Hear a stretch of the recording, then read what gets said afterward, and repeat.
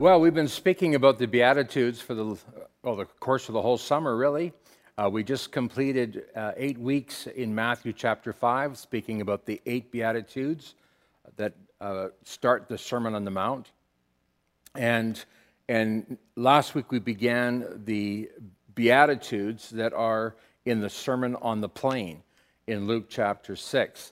Let me just remind everybody of what we're speaking about when we speak about Beatitudes. We're talking about a supernatural happiness, a happiness that is not of this world. It's a happiness that comes from God. And the thing that we realize is that most people don't know how to attain this happiness, and many people don't really understand what it is. So what we have to do is we have to go to the Scripture and learn from Jesus Christ what real happiness looks like. Happiness has been the pursuit of humanity throughout the ages. Everyone has asked the question, what does it mean to be happy, and how can I find it? Philosopher and Nobel laureate Albert Camus, he says this. He says, a man wants to earn money in order to be happy. And his whole effort and the best of life are devoted to the earning of that money. Happiness is forgotten, and the means are taken for the end. A brilliant insight into what happens really to all of us if we are not touched by the power of God. We think the thing that's going to make us happy is attaining wealth, is having money. It's being able to take care of myself, to fill my belly, to take care of my own needs. And if I can just do that, then I will be happy. But ironically, in the pursuit of taking care of myself, making sure all my needs are met, happiness is forgotten. And then suddenly the means to finding happiness are now taken for the end. That is so profound because this happens all the time. And I'm sure that even as I'm saying this, that you can identify with this in some way or in some measure. We need to understand what real happiness is. Viktor Frankl, he was a survivor of the Holocaust. Here's what he said. He says, a human being is not one in pursuit of happiness, but rather in search of a reason to become happy. Frankl understands that happiness alone is not a valid goal. And for many people, even as they're trying to find happiness, as they believe they are attaining it, sadly, they discover that it's elusive and they can't quite grasp a hold of it. This is why we need to turn to Christ. This is why we need to understand through Jesus Christ what real happiness is. And I'm going to tell you, our Lord Jesus understood how humans can find true happiness. He understood the human longing to find peace and contentment and joy and worry-free living. And it's not the way that the world tells us to find it. Remember, we're talking about the Jesus revolution. Jesus is leading this revolution of a whole new way of thinking, a whole new way of believing.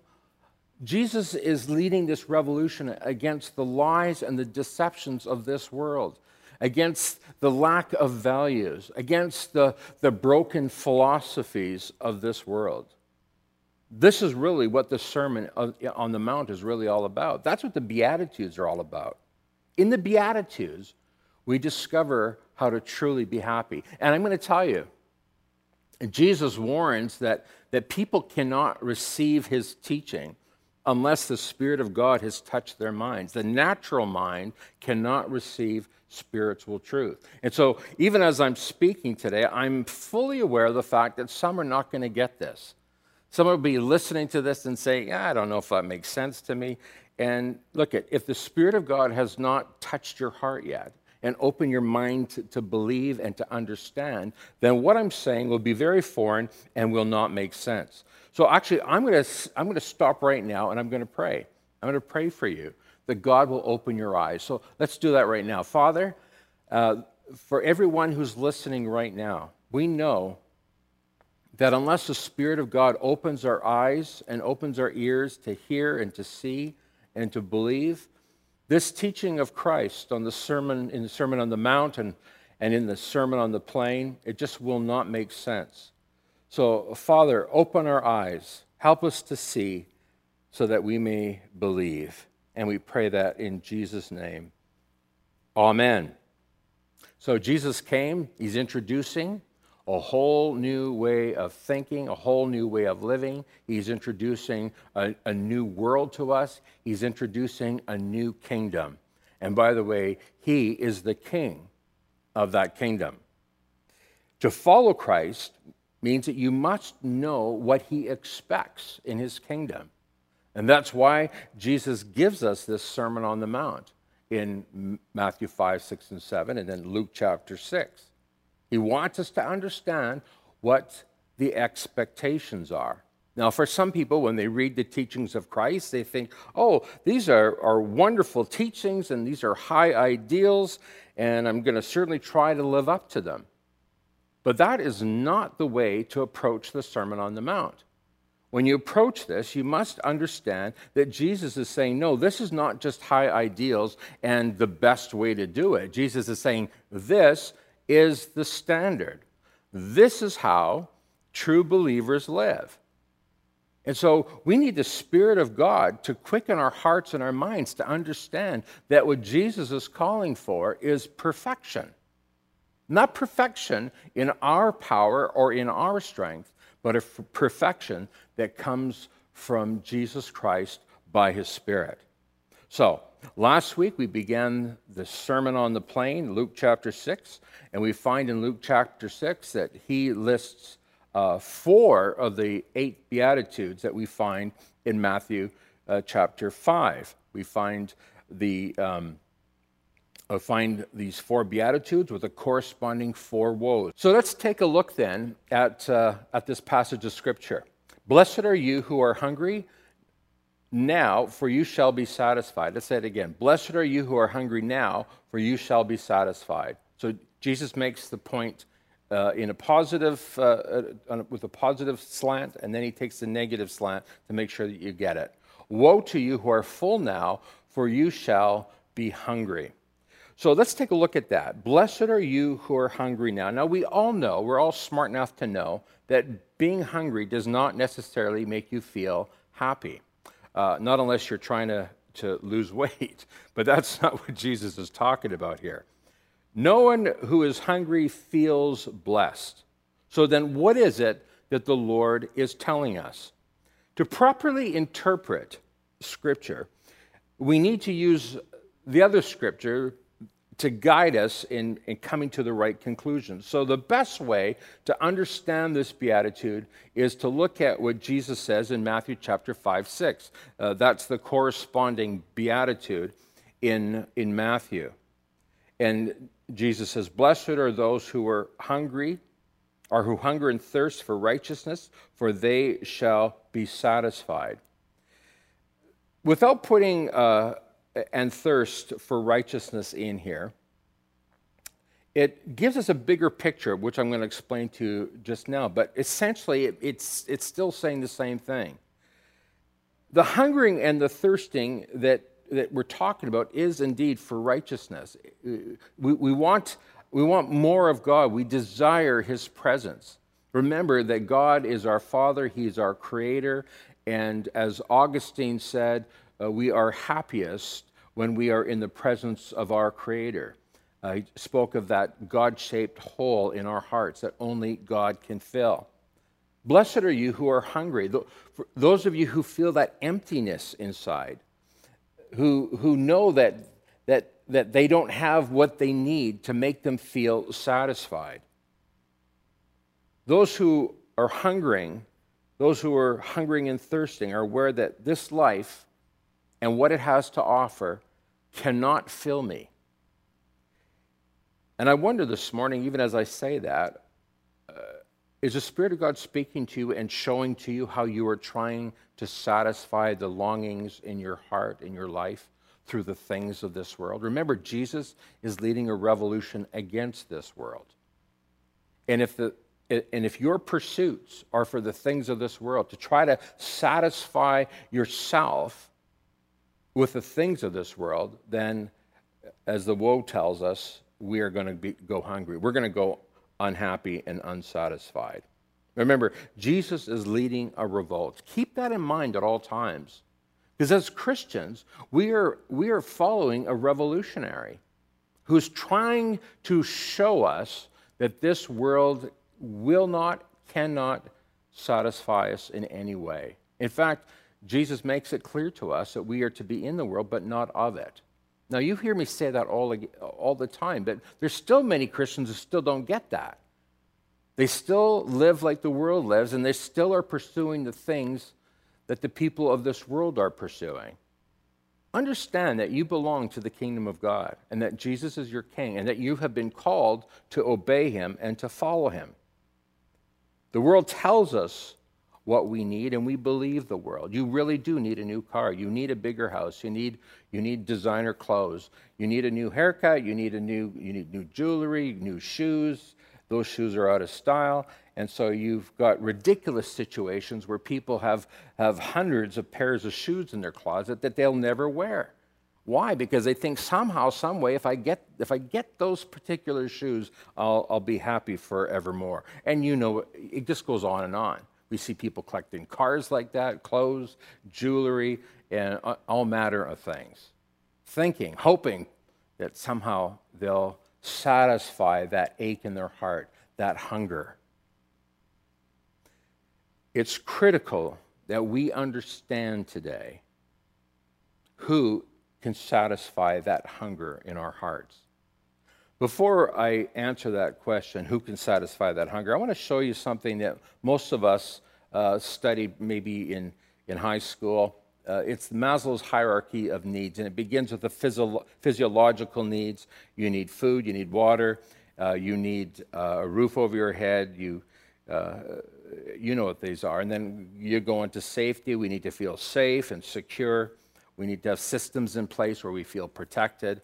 And then we go on to love and belonging. We all need to enjoy intimacy. We all need to belong to a group, to people. We need to be loved. And then he talks about the need for esteem, to feel good about yourself, maybe experience some feelings of prestige and accomplishment. And then he talks about self-actualization. The bottom two, or the basic needs, are simple. Food, drink, roof over your head, and safety. And then he talks about the psychological needs of love and belonging and esteem. And then he talks about self-fulfillment. The problem with this is that he doesn't talk about the spiritual need. Now, you would think that if we were clever enough to figure this out, why is it that God's not included in the picture? And I'll tell you why. Because this is not part of the kingdom of Christ. When we look to Christ, we discover that there is the most important component missing. And by the way, it even begins before the physiological needs. And we call them the spiritual needs. You're not going to find that in Maslow's hierarchy of need.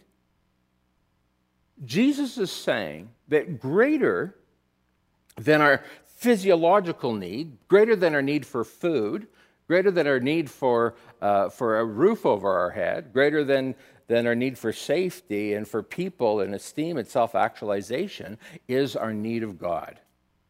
Now, this is counter-revolutionary. This is not what the world tells us. The world now laughs at Christians for even believing such a thing.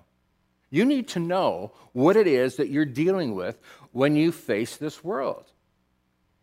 As a Christian, you may assume that people understand this, but I'm going to tell you that everything in our culture, in our school systems, on TV, the entertainment industry, everything opposes what Jesus is telling us when he tells us, "Blessed are those who are hungry, for they will be satisfied."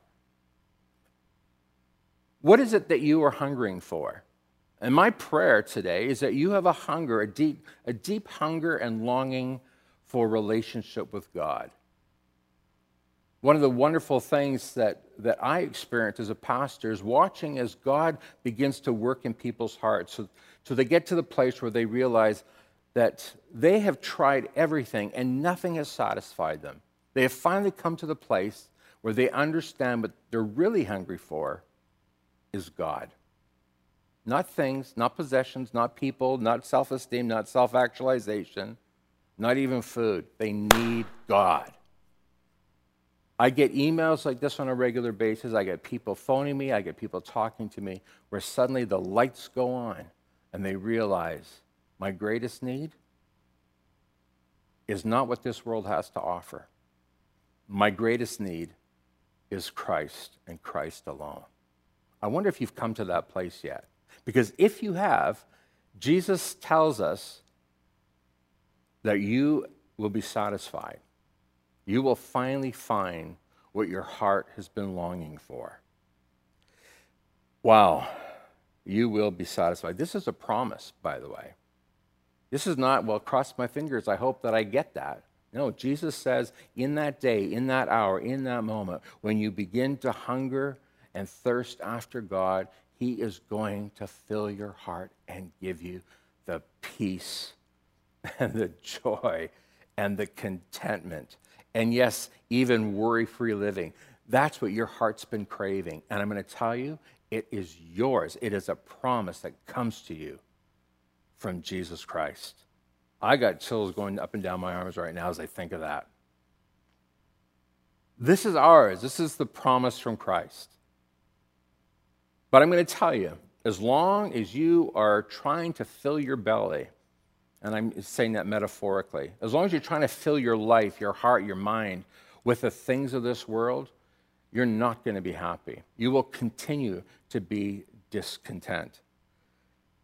And that's exactly what Jesus was saying to the Samaritan woman that he met up with in John chapter 4. I'll be telling you more about that in just a few moments. But here's what Jesus says to this woman. If you only knew the gift God has for you and who you're speaking to, that's Jesus, you would ask me and I would give you living water. I would satisfy your heart. All you have to do is ask.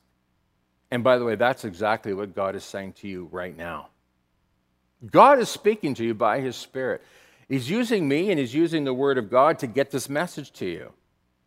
You don't have to go on anymore living unhappy, dissatisfied, unfulfilled, like a loser, lacking in self-esteem. I'm going to tell you, you don't need self-esteem. What you need is the esteem of God. And I'm going to tell you, God loves you so much, He sent His only Son to die for you. If that's not proof enough of your value and your worth, then I can't help you. And for that reason, Maslow needs to add another layer to this. In fact, I think really it's the only layer you need. It's Jesus.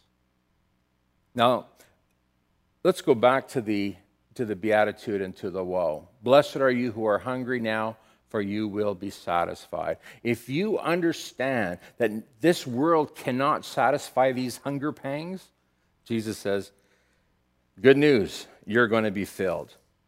That is good news, isn't it? And for everyone who comes to Christ, everyone who is truly converted, this is what they discover.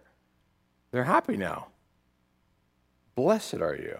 You know, in life we all experiment and we all resort to different things at different times in our lives to find that elusive happiness. When we're children, we believe that, you know, if I can just get that bag of candy, if I can just get that chocolate bar, if I could just get that toy that they're advertising on TV, if I could just have 25 cents, I could just have $1, I could get the things that I need. If I could just get a bit more attention, then I'd be happy.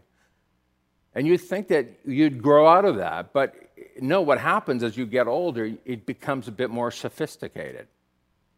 As youth, you're looking for acceptance. You're willing to give in to peer pressure. You're willing to do things that you've been taught not to do. You'll do anything so that you don't stand out because you so desperately are looking to satisfy that hunger for acceptance. Remember Maslow's hierarchy of need, that need for intimacy, that need for esteem. And you think that you're going to get it by doing whatever the crowd is doing. And some of us, even now, have suffered untold pain and suffering because we turned to the things of this world. We turned to the people of this world, trying to find love and acceptance, trying to be satisfied.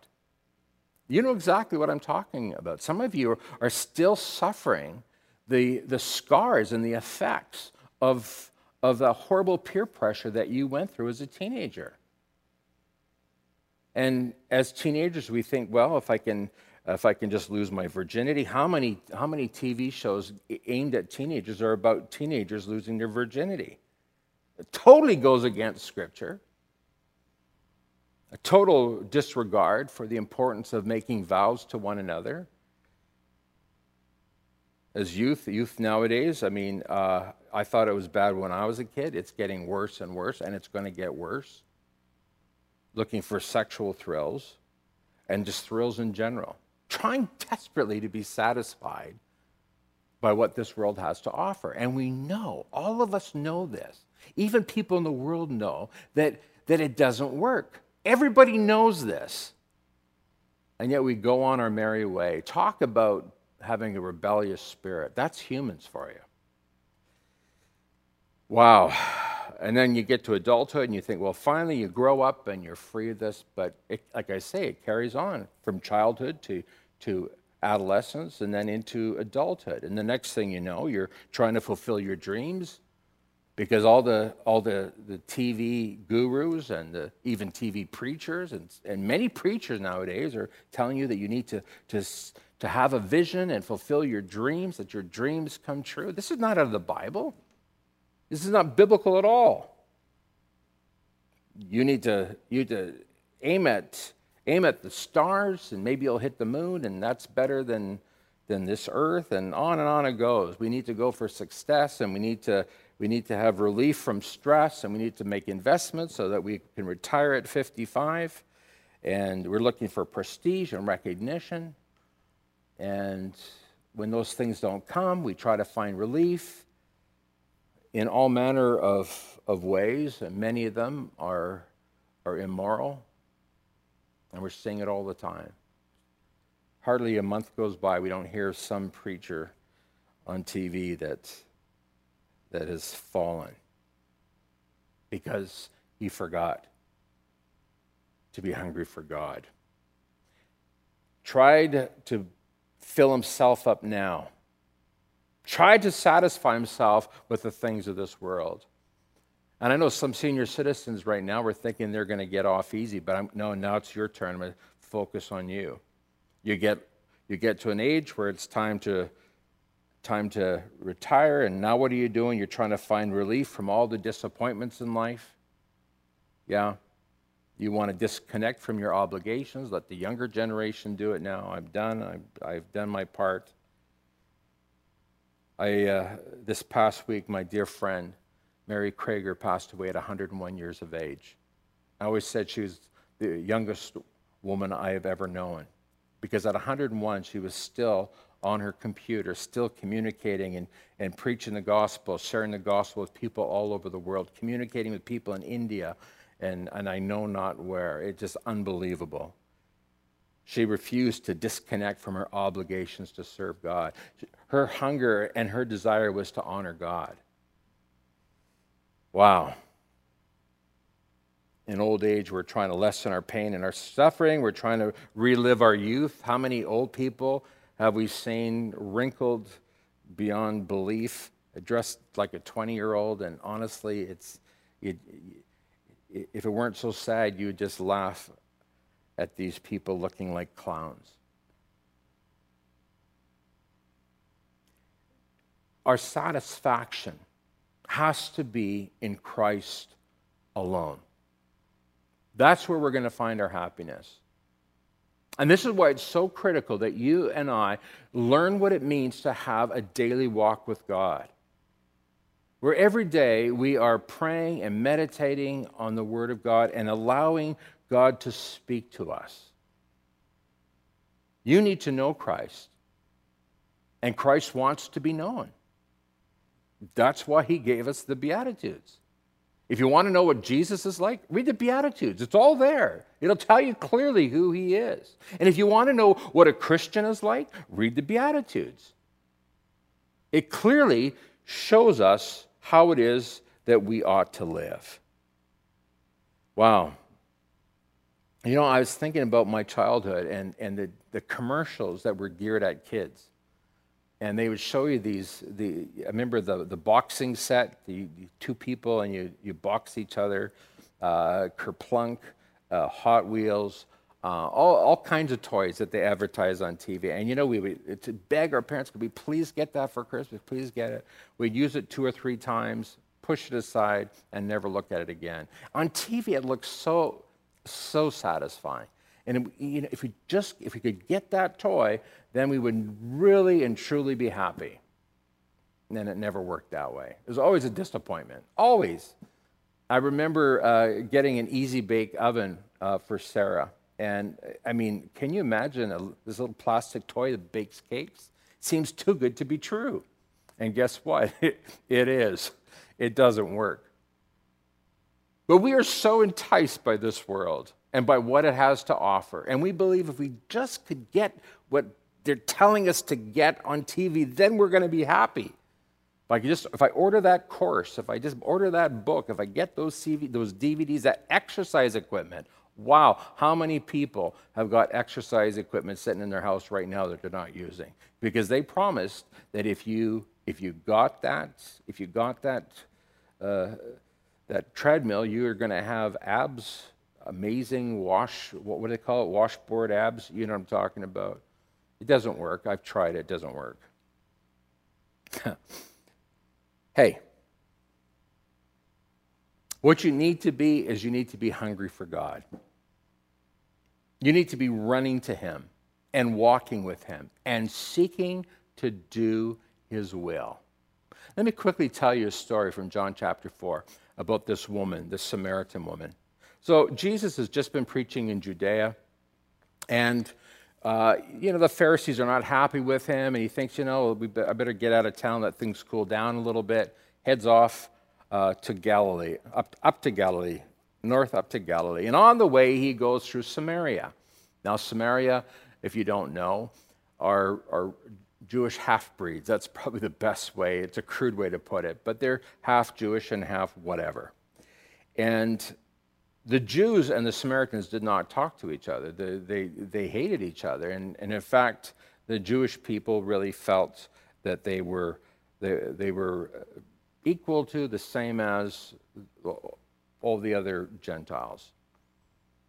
And so they didn't talk to each other. They were considered unclean. Well, Jesus is on his way and they're stopping for a rest.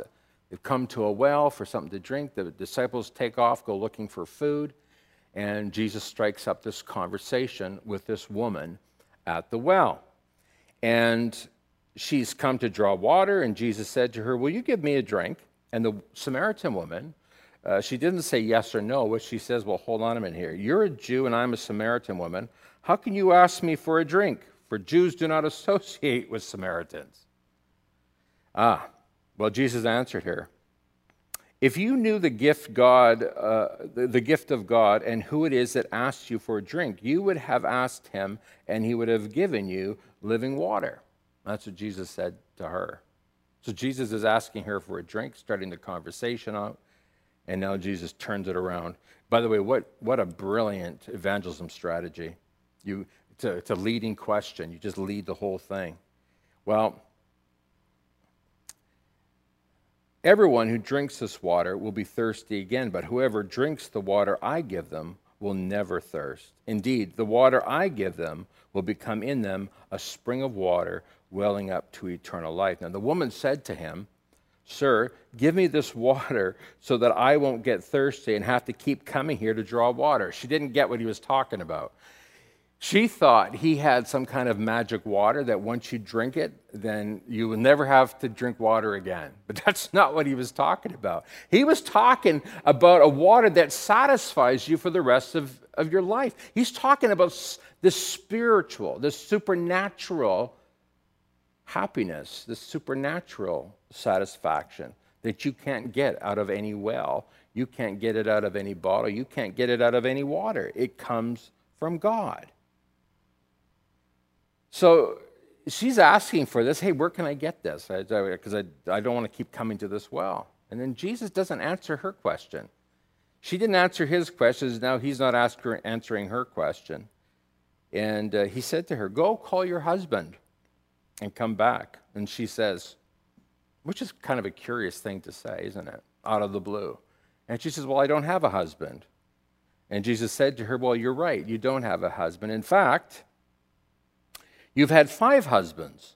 And the man you're with right now, he's not your husband either. And so the Lord revealed to this woman that she had tried to find satisfaction in the things of this world. And in her particular case, she tried to find satisfaction in getting a husband. And the first one didn't work. She got a second one, and then the third one. Hey, it kind of sounds like Hollywood. Are you sure he didn't stop in Hollywood? This woman thought that she could find satisfaction and fulfillment in a relationship with a man. And not one of these men worked for her. She tried to fill her belly. She tried to satisfy herself, and it didn't work. And so Jesus says, woe to you who are full now. Woe to you who are trying to fill your belly now. Woe to you who are trying to find satisfaction in your own strength, in your own wisdom, following the craziness of this world. It doesn't work. And this woman, after Jesus reveals to her that she doesn't have a husband, in fact, she's on her 6th man now, she says, sir, I can see you're a prophet. Then leaving her water jar, John chapter 4, verse 28, the woman went back to the town and said to the people, come and see a man who told me everything I ever did. Could this be the Messiah? Yes, it's in the Messiah. It's in Jesus Christ, the one sent from God, that you and I are going to find what our hearts are longing for. You cannot and you will not ever be satisfied by the things of this world.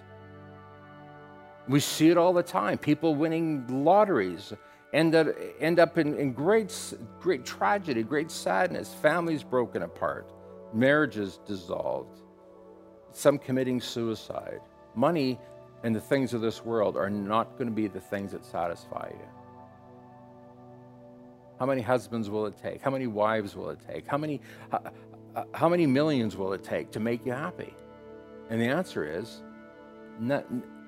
there's no number great enough to bring happiness to your heart. And folks, this is Satan, the god of this world. He is a deceiver and a liar. He wants to do everything in his power to make you believe that he can satisfy you. And Jesus says, no. You want the supernatural happiness called the blessing? Then you're going to have to hunger and thirst after righteousness. Jesus Christ himself must be the thing that you're pursuing with all your heart. And so I want to say this to you now. If it's been a while since you've opened your Bible and prayed, if it's been a while since you have taken some time to examine your heart to see where you're at spiritually, let this be the day. Let this be the moment. Do it now. Come to the Lord and confess to him your love of the things of this world. God forbid that I or anyone else would have to say to you, woe to you who are full now, for you shall be hungry. And I'm going to tell you, you're going to go hungry for the rest of your life until you learn to find your satisfaction in Christ alone. Ask Jesus to touch your heart, to draw you to his heart and change you, enable you by his Spirit. Father, thank you for your power. Thank you for your strength. Thank you, Lord, that your Spirit is at work within us, opening our eyes to understand and to see the truth. This world has been lying to us, and sadly, we have been believing the lies. Give us, we pray, a brand new longing and hunger and thirst for Christ alone, knowing, Father, that only Jesus gives the living water that satisfies us, bringing us peace and contentment and a worry-free life. God, thank you. We pray that in Jesus' name. Amen. God bless you.